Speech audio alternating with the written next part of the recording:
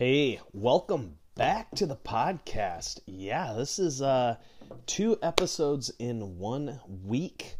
That's right. I am actually going to get ahead. And for those of you that listen to the podcast and come on Sunday nights, this is actually how I was hoping this would work, where a podcast would come out with background information that would help our conversations on Sundays. So I'm finally getting to that place where I'm ahead in my podcast preparation and got things really pulled together.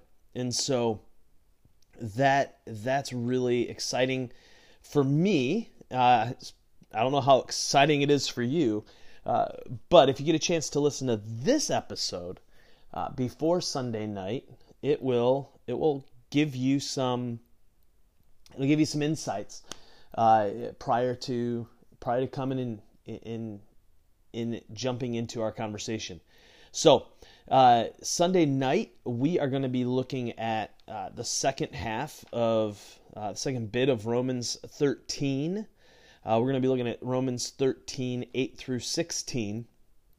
And so as I've been looking at this passage, right, it is about love. It's about how do we carry out loving well? What does it look like?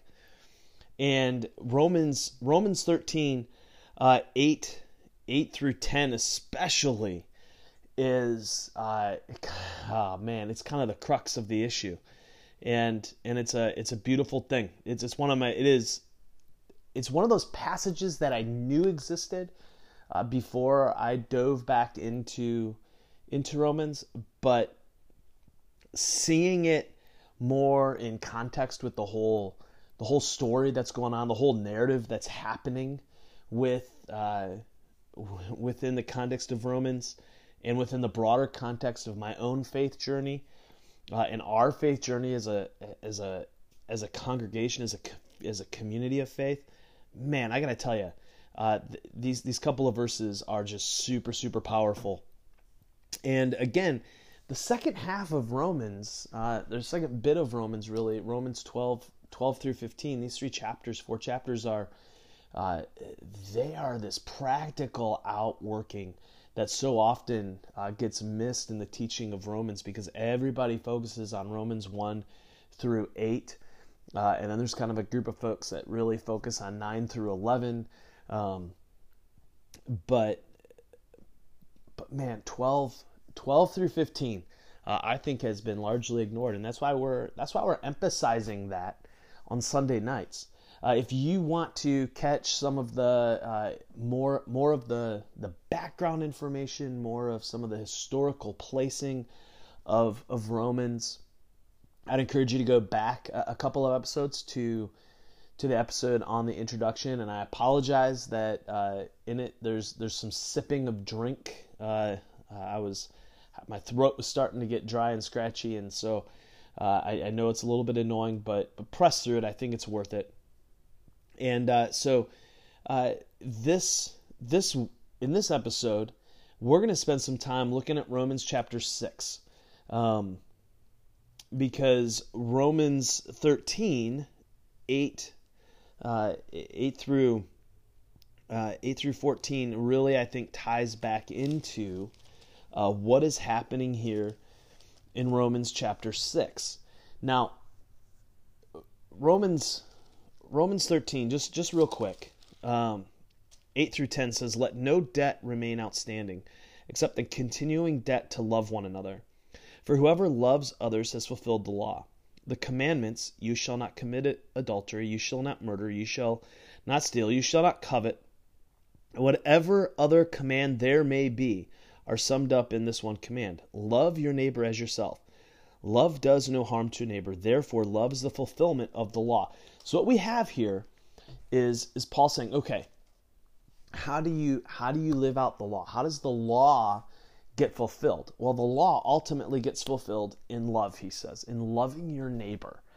And so neighbor love is absolutely significant. But how do we get there? How do we get to this place theologically where we're able to say that neighbor love is the fulfillment of all of this? Jesus talks about this in his own ministry, right? Love the Lord your God with all your heart, soul, mind, and strength, and love your neighbor as yourself. These are the two commands, he says, sum up the entire law. That's a huge, huge statement to make. So how do we get there? And Paul, here in Romans, as he's pressing into these issues of neighbor love, of caring for one another, of what does it mean? What does it look like for the people of God to finally come home? What does it look like for his Jewish brethren to come out of exile and come back home in the faith? Because it's no longer about coming home to a land. There's more. Like it's deeper, right? Exile was understood as being kept from the land, and so they've no longer been expelled. It's not the issue. The issue now is this faith. It's this deeper reality, this deeper knowing of what it means to come home, and what it means to live into a place. What does it look like for us to fulfill the law through loving our neighbor? And we see this laid out, we see this rooted here in Romans chapter 6. And so he's talking about sin and brokenness and all this stuff here in Romans 6. And he starts with answering and responding to a question, right? Here's this question. Romans 6:1 says, "What shall we say then? Shall we go on sinning so that grace may increase?" Now this question is reasonable based on everything he just talked about before here in Romans chapter 5. And what he's talking about in Romans chapter 5 is this idea that the law, so all the rules, right, all the things that are kind of summed up and then developed from the Ten Commandments, it was put in place so that we might come to the recognition, so that people might recognize their need for a Savior, their need for someone to bring justice, for someone to set things right, because we in and of ourselves, we're going to continue to fail and fall short of that reality. That's just the way it is, right? We left to ourselves will kind of bring injustice. We will create structures and systems that really institute an injustice in our society and in culture and within our communities. And we've seen that, right? We've seen that reality played out and developed over and over and over again in every society and every culture that we know of. There is significant injustice in those systems, inherent in those systems, because at their heart, they are reflective of our desire to have power, to have control. And so what happens is we create systems so that those of us who see ourselves as being the ones in power can maintain that power, so that we can continue to have that power. And so it perpetuates a system, a cycle of oppression, of setting other people aside, of determining or deciding who an other is. And when we identify someone who is other, then what that allows us to do is create a power structure that is unloving and does significant harm. And what Paul begins to do here is he begins to say, no, we're not going to experience that anymore. That has died, he says. These things have died. The law has shown us, we see clearly when we look at the law, when we look through that lens at culture, at society, at humanity in general, the law allows us to see the structures and systems and powers that are in place that we have to push against. This is what the prophets are talking about. This is what Jesus presses into. And this is what Paul is pressing into. And so we don't keep these structures in place so that grace can abound more. Because that's kind of this interlocutor, this conversation partner that Paul's devised. And he's saying, so we need to keep this going, right? Because as we see more of the brokenness, then we get to experience more grace. So by all means, let's perpetuate these cycles so that we can abound in grace more. And Paul says, no way. No way. That is not okay. By no means. He says, we are those who have died to sin. How can we live in it any longer? And so that brings up all kinds of questions, right? Like, I mean, how I'm not dead. Are you dead? No, we're not dead. None of us are dead. So how can we be dead? Paul's talking about this mystical union with Christ that has taken place. You see, when we get baptized, we are identifying with Christ in his death, Paul says.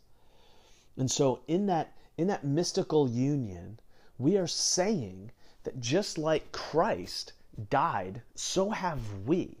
We are dying to ourselves. That's a huge thing, right? He says, don't you know that all of us who were baptized into Christ Jesus were baptized into his death? We were therefore buried with him through baptism into death, in order that just as Jesus Christ was raised from the dead through the glory of the Father, we too may have a new life. For if we've been united with him in a death like his, we will certainly also be united with him in a resurrection like his. For we know the old self was crucified with him, so that the body ruled by sin might be done away with, that we should no longer be slaves to sin, because anyone who has died has been set free from sin. Now remember, sin here is missing the mark, but it's more than that.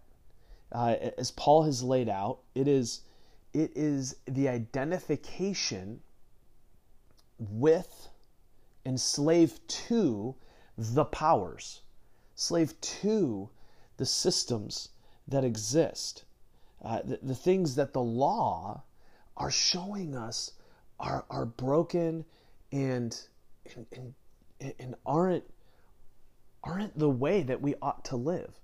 What the law does so clearly is show us how unloving we are, how uncaring we are, and how we buy into and perpetuate the powers and the systems that we see. So it's individual. Yes, I as an individual carry out these things in my body, but also us corporately, we as a people carry out these things.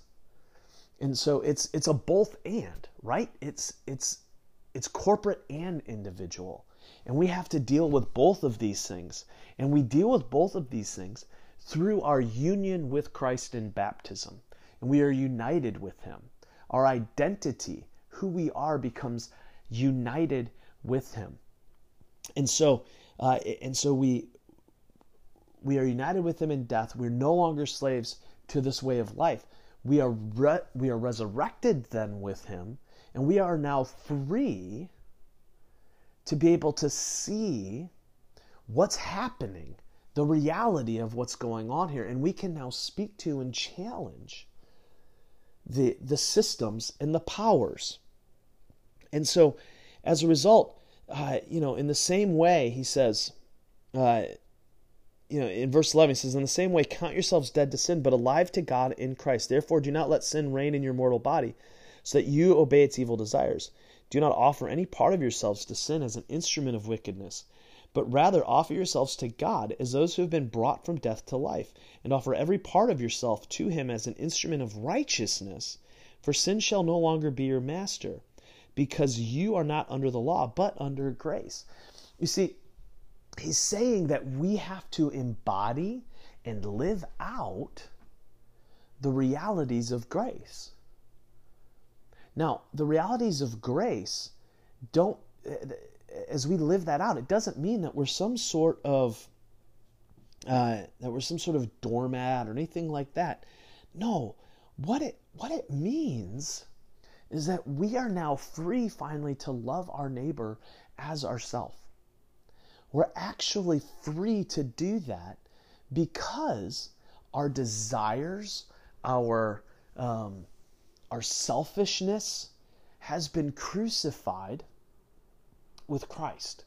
We're not slaves to it anymore. Does it still exist in us? Yeah, I mean, we fight against it always. At least I do.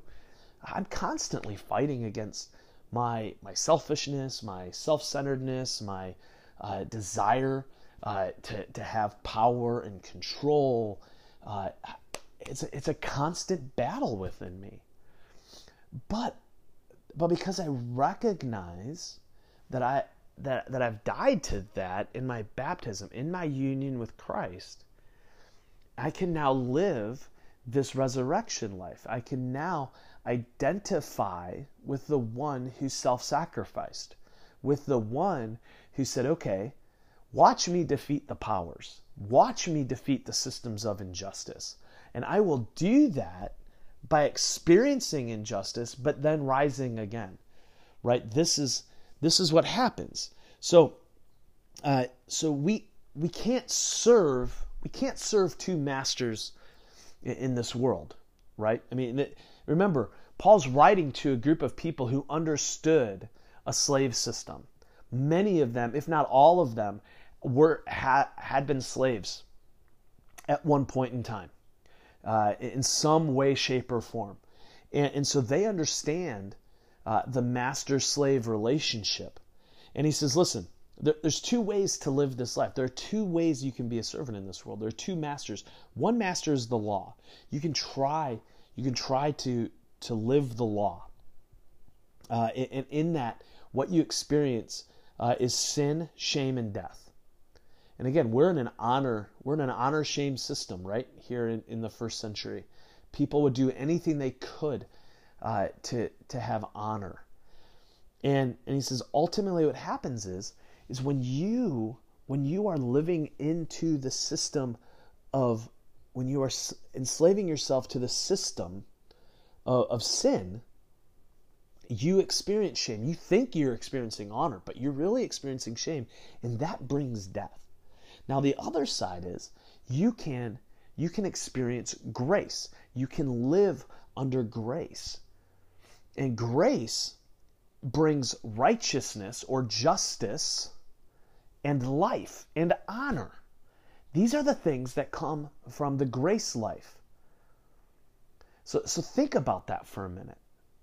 How does grace defeat the systems, the powers of sin? Well, what it does is, again, it gets us back into what we've already looked at, back into chapter 14, in chapter 15, and this idea of acceptance, of receiving one another.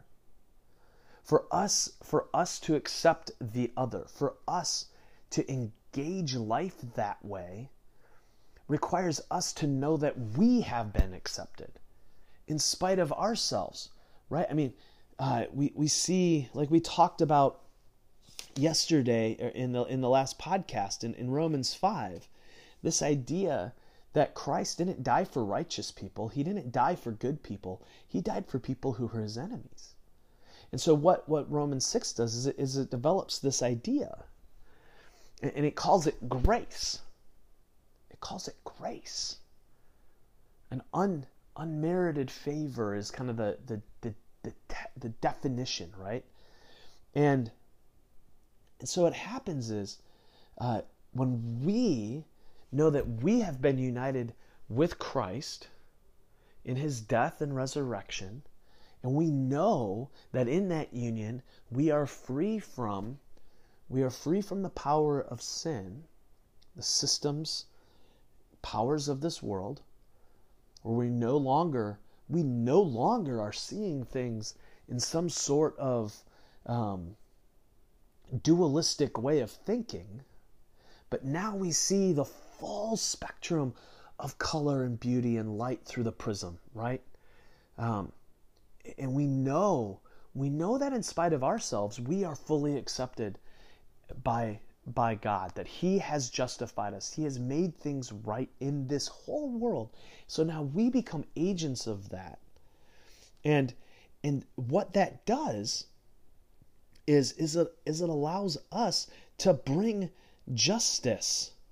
And in verse 18, he says, "You have been set free from sin and have become slaves to righteousness," or you could say slaves to justice there. And he says, and I love this because he explains what he's doing with this whole master-slave picture. In verse 19, he says, "I'm using an example from everyday life because of your human limitations. Just as you used to offer yourselves as slaves to impurity and to ever-increasing wickedness, so now offer yourselves as slaves to righteousness, leading to holiness. When you were slaves to sin, you were free from the control of righteousness or justice. What benefit did you reap at that time from the things you are now ashamed of? Those things result in death. But now that you have been set free from sin and have become slaves of God, the benefit you reap leads to holiness, and the result is eternal life. For the wages of sin is death, but the gift of God is eternal life in Christ Jesus our Lord." It is this whole thing. We are freed. We are freed from the powers and the systems and all of these structures that have been set up in the world and even within ourselves to keep the other at an arm's distance. We are freed. We are freed from, seeing ourselves in a self-centered, selfish way. We are freed from that reality.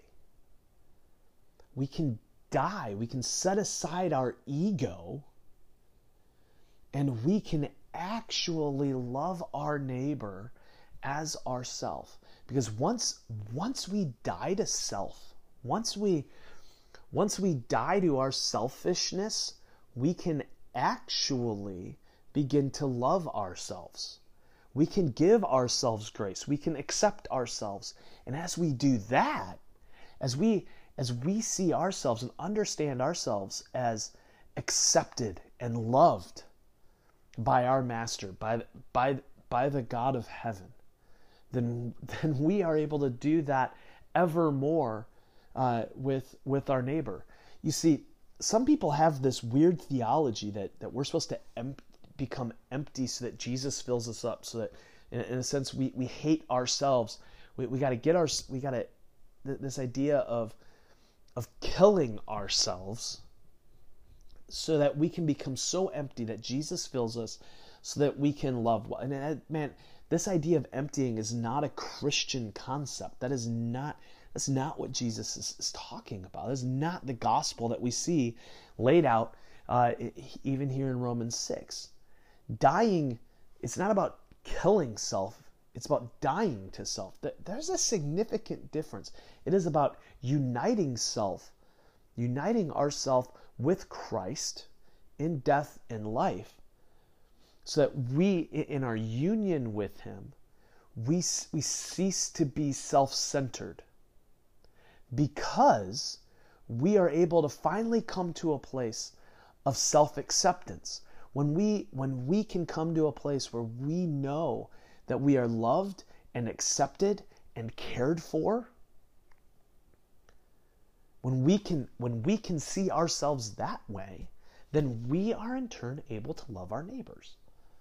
And then we get ourselves into Romans 13.